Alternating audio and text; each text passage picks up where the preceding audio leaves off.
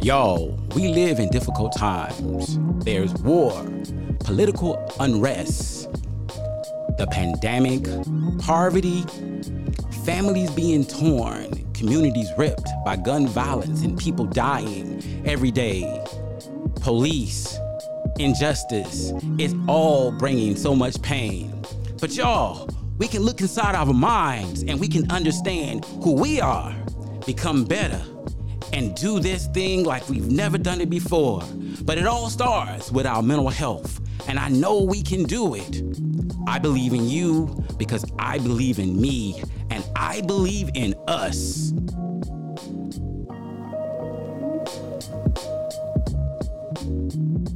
And I be defecating on the microphone. Hello and welcome to another episode of Therapy is Life, where thinking, feeling, and experiencing well-being is what we do. Today, we're going to continue our discussion around hip-hop and women and mental health. Today, we're going to explore and discuss some of those songs we discussed in the last episodes with the men. But today, we have our very special host, friend, and clinical therapist, Naisha Perry. What's up, girl? How you doing? I'm doing fine.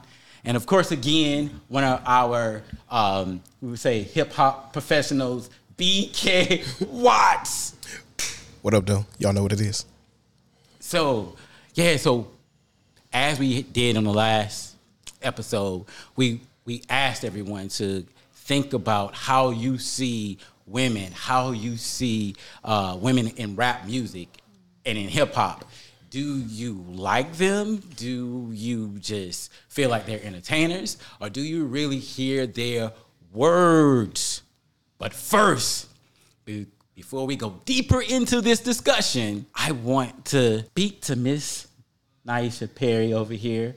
I want you to tell our audience a little bit about you and how you do as a therapist. All right, so yes, I am the owner and CEO of Triumphant Counseling Services, and as a therapist, I meet with clients to initially figure out, what it is that they want help with. So when they call in, they may be calling with a crisis. They may be calling in because they just heard that therapy is helpful. A friend of theirs got therapy, and they're like, I just want to see what it's about. So initially, when I meet with them, I assess just to figure out, what is the presenting concern? Why are you here? What are some of your goals? What do you want to see differently, and how I may help that person? Right. That's what's up. Tell me, so when people come in, you're doing an assessment, right? Yes. And in that assessment process is to help you better understand the backstory behind the problem. Mm-hmm, absolutely. A lot of times when people come into therapy, I feel like they just want to jump right into fix me, or this is my problem. But as therapists, we need context to try to understand what in the world is going on, right? Get down to the core. So with that being said, let's get down to the core with it. Thank you, Naisha. We appreciate that. So we want to get into the discussion around the music. I want to say this. I applaud a number of artists for being very open and transparent about their own mental health, and encouraging others to go and address their issues. I remember hearing about Common and him addressing his own issues and how he felt it would help him solve problems. I had a client who came into my office, and the thing that motivated him to come in was because he had talked to a rapper who encouraged him. So he came in. Not only did he come in to do therapy, but he wanted to take his phone and do FaceTime while we were doing the therapy session. And I was like, boy, what you doing? Yeah. You can't do that. No, you can't do that. No, you can't do that. We don't want to put your therapy session online. But then he talked about, I think it was Wiz Khalifa. He talked about him, and he was like, yeah, but he goes to therapy, and, he talks about his therapy sessions. And I was like, that's fine. He can talk about his therapy sessions, but we're not going to put our therapy session online. Can you imagine that, Mark? No, I don't know why you would even want to do that. But I mean, I guess because people just try to take to everything and take it to the internet and take it to the people who they feel like support them or whatever the case may be, or they try to show like, it's almost like, like you can see a homeless person and you have food you can go give them. You could just go give them the food and go about your day. But like today, more than likely, somebody is going to take out their phone, show themselves, get the food, show themselves, go give it to the homeless person, and see, I made this homeless person's day, and you putting that person all on the camera, and it's like, that can be super embarrassing. But people don't think about it like that. They feel like you're supposed to show this. You're supposed to put it out there. Yeah. And to a degree, yes. So it's like fine to be like, yeah, I go to therapy, but the internet shouldn't be in the therapy session with you, though. Exactly. Internet should not be in the therapy session. So as we did in the last episode, we're going to talk about some songs that talk about mental health. And then we're going to talk about some of the particular diagnoses that might come along with some of our mental health challenges and struggles and what that might look like as we go through this process. Also, we want to get a little bit more of Naisha's perspective, being a woman and a therapist, on what she thinks. So let's start with ladies first. Okay. Yeah, so that's Queen Latifah and Mona Love.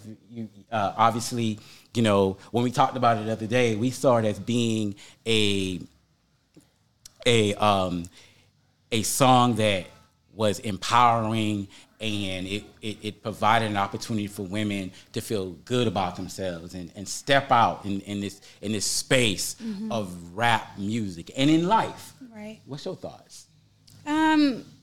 So definitely with self-esteem, when Queen Latifah talks about ladies first and this, talking about the womb, women being creators, just taking it to another perspective of taking, rappers before that and just how men had different perceptions of females and what they're supposed to be doing and what they're supposed to look like, but just taking it back to, what we do, women, we have a womb, we create out of our womb, and looking at us from a different light. So, it made us feel empowered. Women to be empowered, like, yeah, I'm more than just sex. I'm more than just, cooking and cleaning and looking good and wearing short skirts, but look what else I could do that, men cannot do. So it was very empowering. And then the term ladies, exactly. Seeing a woman as a woman, then breaking it up like, okay, well, this is what a lady is. This is how ladies look versus a girl, a teenager, a hoe, a bee, but a lady. I love it. Tell me this. With that being said, how important is self-concept, self-esteem? How important do you think? Extremely important. I think sometimes people don't understand the difference between self-confidence and self-esteem. Your self-esteem is like how you feel in a room with other people that are like you. Am I dressing the part? How do I feel? Is my hair in place? My outside, about how I'm presenting to others. I would see that as esteem. But then the confidence is within. No one can see your self-confidence. Sometimes with body language, right? But if you're looking at like imposter syndrome and things like that, it could be someone who is not confident and they get up on that podium and they present and they appear confident to other people, but they may be sweating inside, heart racing, and feel like they did a horrible job. So confidence, I believe, starts within, and it presents in our self-esteem. So would it be fair to say that our confidence embodies our internal dialogue, what we say about ourselves? Oh, yeah, absolutely. The messages we have about ourselves. So our internal dialogue impacts how we interpret other people's actions, their facial expressions, the fact that they spoke to me or they told me I did a good job or I did a bad job. Yeah. So what we see about ourselves, because if somebody said, Gerald, you suck, I hear that, and if it makes me feel so down and discouraged that I don't want to do this anymore, let's stop. Because of what somebody else said. What somebody else said, or I'm like, okay, so what do you really mean? Maybe you have something that you could give me that might encourage me to do better. So I want to hear that. But while I'm hearing that, I'm not thinking, oh, I'm just terrible and bad. I'm just thinking that maybe there might be something there that I can learn from and I can get better. Mm-hmm. But it's not that there's something wrong with me and my abilities and my skills. So I think we got that self-confidence.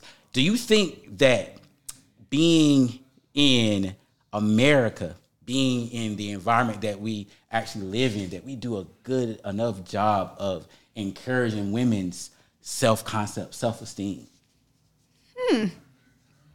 No, I don't think so. I'm trying to think. I think about makeup commercials, right? Even though it's marketing something, but it's like, you have to, once again, look a certain way.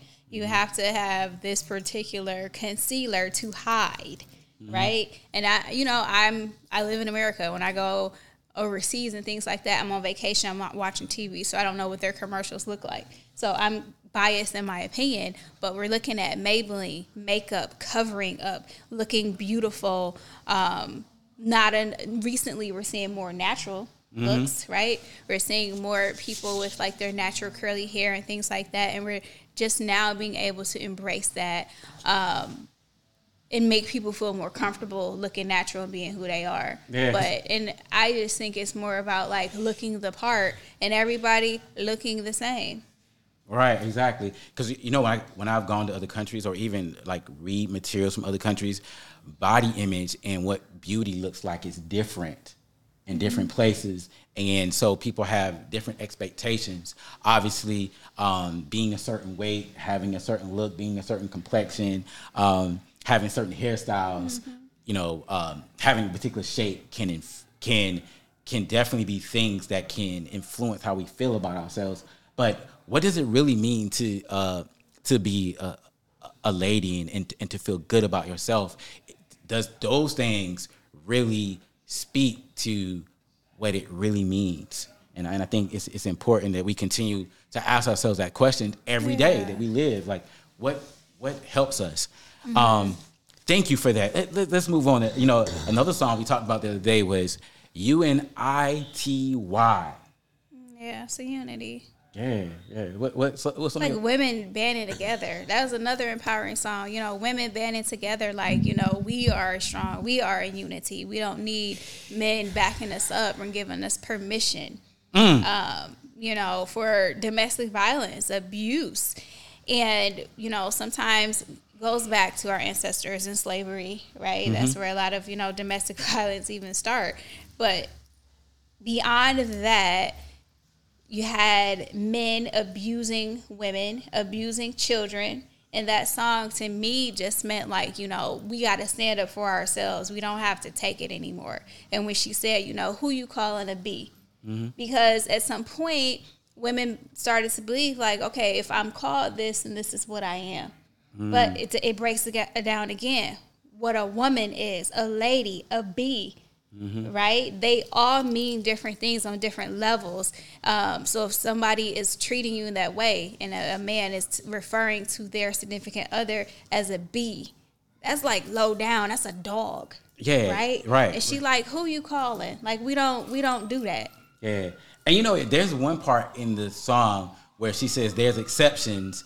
And like we playing, it's like we playing. And these exceptions when we playing, there's places where I can call you a B or whatever, but it's when we playing. But in most cases, don't put your hands on me unless I want to be touched. Don't come to me the wrong way. Boundaries, establishing boundaries, and I think that's really important. One of the things as a therapist I like to think about with songs like this is emotional abuse and the fact that we downplay emotional abuse, the power of words and how they affect us. Yeah. We use words all the time and not think about how it's messing with our self-concept, how we feel about ourselves.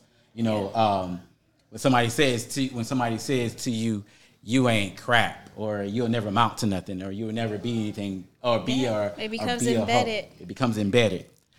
I had a client one time tell me when he was growing up that his mom used to always tell him that he wasn't going to be nothing and that he wasn't going to accomplish anything when she would get angry at him. And he said he he carried that around for many years. And he said sometimes it would be like a chain around his neck when he was trying to do something, and it would just feel like it's choking him. The words, his mom's words. So a lot of times we don't think about the words, but words have meaning. Yeah, that's why we have to be impeccable with our word. Yeah. Wait, elaborate a little bit more. Impeccable. Just understanding that there's life and death in the power of the tongue. Say what? You know, we speak things into existence. And for those people who believe in black magic, you know, black magic is real. You say something so many times until it happens. You believe it. You live it out in that way. But learning to speak love and life into your children, into yourselves, into projects, into things, but giving those things more positive energy than negative. Right, exactly. So being impeccable, being intentional about everything that you speak and what you say, even in music, being intentional about what you listen to. You know, yes, we like songs. We were talking about in a couple episodes ago about, you know, Jeezy. A lot of times you may not really like what he's talking about, but it was those beats, you know. It was like, well, he already got me. And now that he got me, whatever words he say now, I'm in. Right? So we want to make sure that we are impeccable with what we allow into our spirit, right? Into our minds, because those things play out in everyday life. Like somebody says, Mark, you are what you eat. Like what you take in. That's what people don't. Yeah, people don't realize that it's more than just food, because there's food for thought. So it's what you are what you eat here too, not just here. So that matters. Yeah, you are what you eat, and I think sometimes the foundations of things like depression and anxiety could just be based in the words we hear, the things we hear. The foundation of the child adversity study. The first thing is emotional abuse, which is based on the issues of words that we choose to use. When I work with moms, oftentimes I'm curious about the language. When I'm working with kids, I'm curious about the language the parents use with their children. And you know, sometimes I realize that parents may call their kids little B's, little H's, even little M's. But you realize, and I'm saying to them, you know, this language is something that's going to make a deep impression upon them. And so that's in the early years. But then I've worked with kids maybe 11, 12, 13 years old, and the parent is saying, well, my kids use these disrespectful language towards me now, or they say these things. And I ask the question, what kind of language have you been using all these years with your children? Because you may have been implanting in them that this was the way we speak to each other. It was okay. It was okay. And so, like, when a kid is young, you might say these things, and they may not understand the context. But when they get older and they begin to understand words more, you mean to tell me my mom has been calling me this, and this means this, and that means that? So then it stokes anger and frustration. Yep. So then it starts to come out in the child. So it's important that we be cautious about our words. Yeah. You know, another thing about I think about unity, despite this is crazy though, despite the fact that UNITY, she was talking to men and speaking to them how they speak to women and how they touch women and how and the issues of boundaries. But it also says, look, we love you from infinity to infinity. We love you. We there for you. We got your back. And, you know, as a therapist, oftentimes, you know, I realize that, you know, there's a number of people who come in my office, particularly women, who will love some men who don't know how to treat them at all. Yep. What do you think that's about? What do you think that's about? You know, I oftentimes think, what have we learned about relationships and what we believe they should be? Because maybe we grew up in dysfunction. Yeah. And so we reproduce that. But I think another part of it is that on an emotional level, we are wired to desire relationships. and not be alone. So we'd rather have something that makes us cry and makes us feel bad versus not having anything at all. Okay. And so we'll walk in that space hoping that it's going to change or it's going to get better. Yeah. And it usually doesn't. Yeah, because a lot of times people take it personal. If they are in an abusive relationship, they believe, what am I doing wrong? Right. I can fix this. I can get this person. It's like being responsible for something that's not yours. I feel like I can fix him. All I got to do is this. Oh, that didn't work. Let me keep going because I believe that they can change. No. Who was it? Was it Maya Angelou who said that when somebody shows you who they are, believe them the first time? And that's what we have to learn how to do, is believe that we are not strong enough to change everybody. Whoever this person presents as, whoever they are, that is who they are. And It is not our responsibility to change them. That is how people waste years and years of their lives being in abusive, unhealthy relationships, and you lose yourself every time you give yourself to somebody over and over. You lose self-respect, you lose self-confidence, you lose who you are as a person. Because you steady giving pieces and pieces, huge pieces, and they sprinkling crumbs or giving you nothing at all. Right. Don't take that personal. You can't fix them. You got to know when to just be like, I got to choose me. You know, I can't stay here. But that is how our society, it's always about people pleasing and doing this and doing that to make people happy. But society doesn't teach us how to make ourselves happy and how to love ourselves. It's about getting good grades, being liked. We talked about bullying before, dressing the part, looking the part. But we're just now, I think in 2020, when people really started talking about, ooh, I love myself. Right. The definition of happiness, I think, creates part of the problem because there are these ideals. So in order to be happy, I have to have this house. I have to have the white this picket fence and a dog. Yeah, I have to have dog. I have to live this certain experience. When I like the I like the idea that happiness, the psychology that suggests that happiness is more of the absence of fear, the absence of sadness, and the absence of anger. I like that. I like that suggestion, because what that does is it's not about a particular theme. That's right. It's about being in a state, being content and being at peace. So you can be happy no matter where you're at. You can be in third world, you can be in first world. That's right. But you can be happy. As long as you don't have those things. If you don't have those things, and being able to see that, today, I ain't really mad about nothing too much. I had a good breakfast. The day was a good day. I'm happy. I'm happy versus saying, oh, I have to have this, or I have to have accomplished this over here. I have to have this relationship over here. And, happiness isn't defined by the dollar amount in your bank account. Yeah. Or who's sitting beside you. Your happiness is within yourself. Right. And I think when we can find that type of happiness, I think it makes it easier for us to choose relationships more cautiously. I don't want nobody disturbing my peace. Not at all. When you are happy, you are whole and complete within.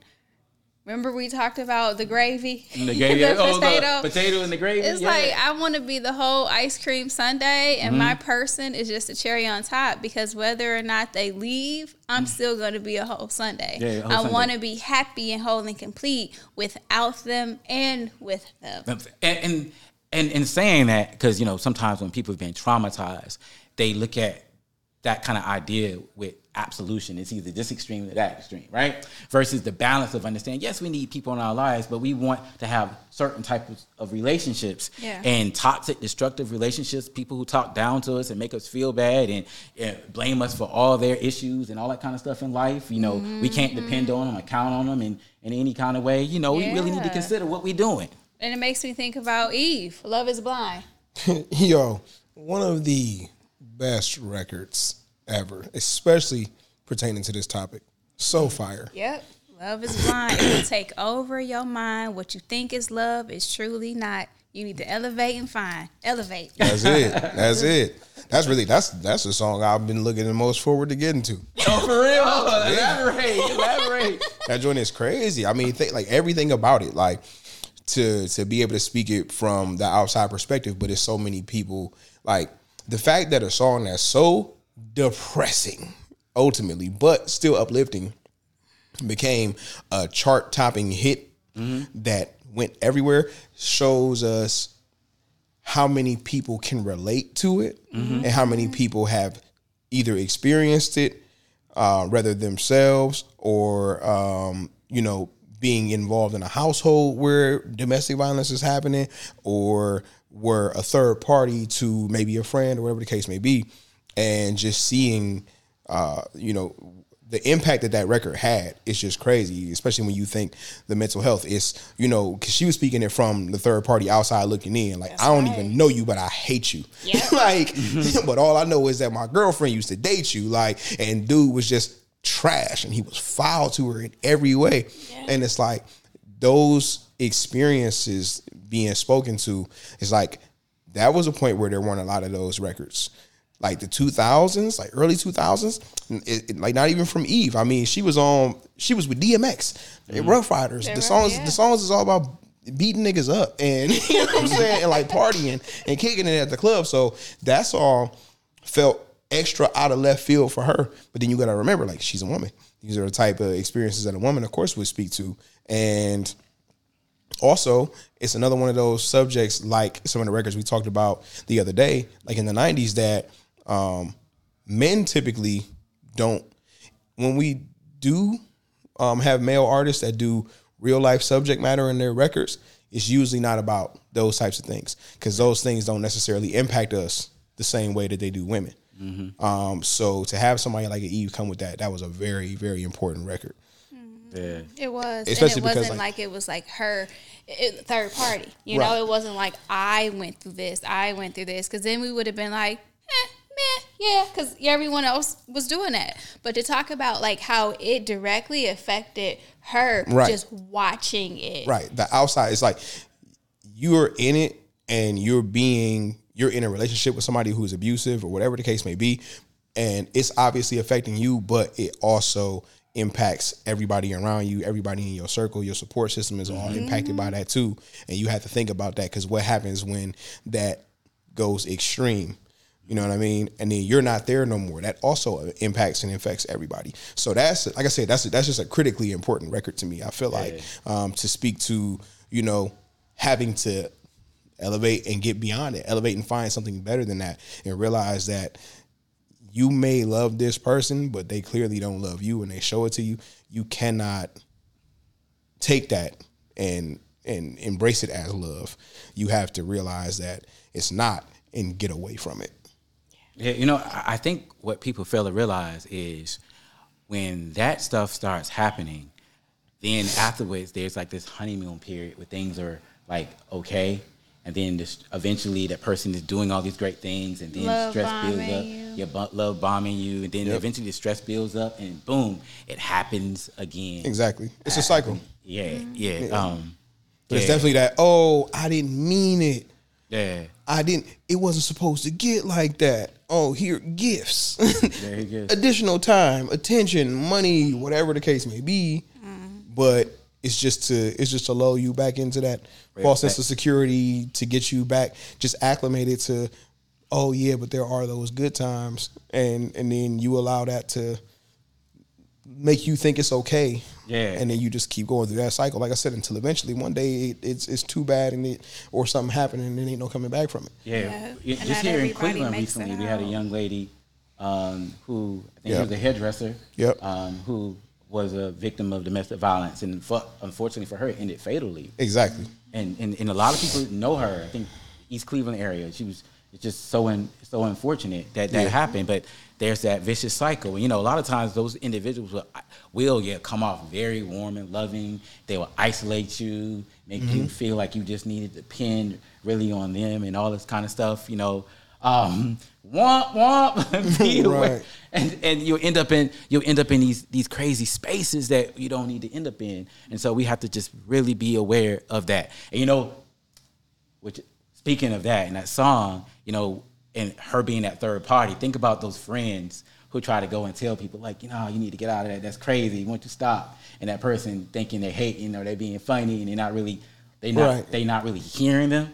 Yeah. Right. Because they go on defense. Yeah, they go on defense. You know what I'm saying? Like, why are you, I'm happy with this person. Why are you trying to interfere with that? Or why are you trying to get in the way of that? Or like, nah, he ain't really that bad. And it's that automatic reaction to go on defense that like definitely is negative. I've seen it even on the male side. Yeah. Like my closest cousin, his wife, who wasn't his wife at the time, his girlfriend was cheating on him, and we had found out, and everybody was like, "Yo, you're the closest person to him. You have to tell him." I'm like, no, but eventually I did, and he was off. He was out of the country, and I told him, and he went into defense mode. It was just like, that's right. You become the exactly bad guy. like, why would you come tell me this? Who saw it happen? How do you? What do you mean? Who saw it happen? It's like there was just disbelief, and it was just like, nah, like whoever is telling you this and whatever you hear, however you hearing this, people just trying to get in between us, whatever the case may be, and he went off and took her, and they fled the state and got married, and everything went bad from there.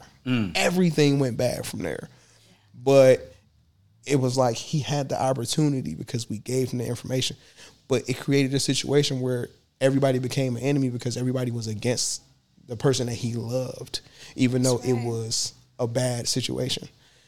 So that make it tough when you find yourself in them situations to want to step in and interfere because the potential backlash from your loved one towards you. Yeah, right. You lose them. You lose them.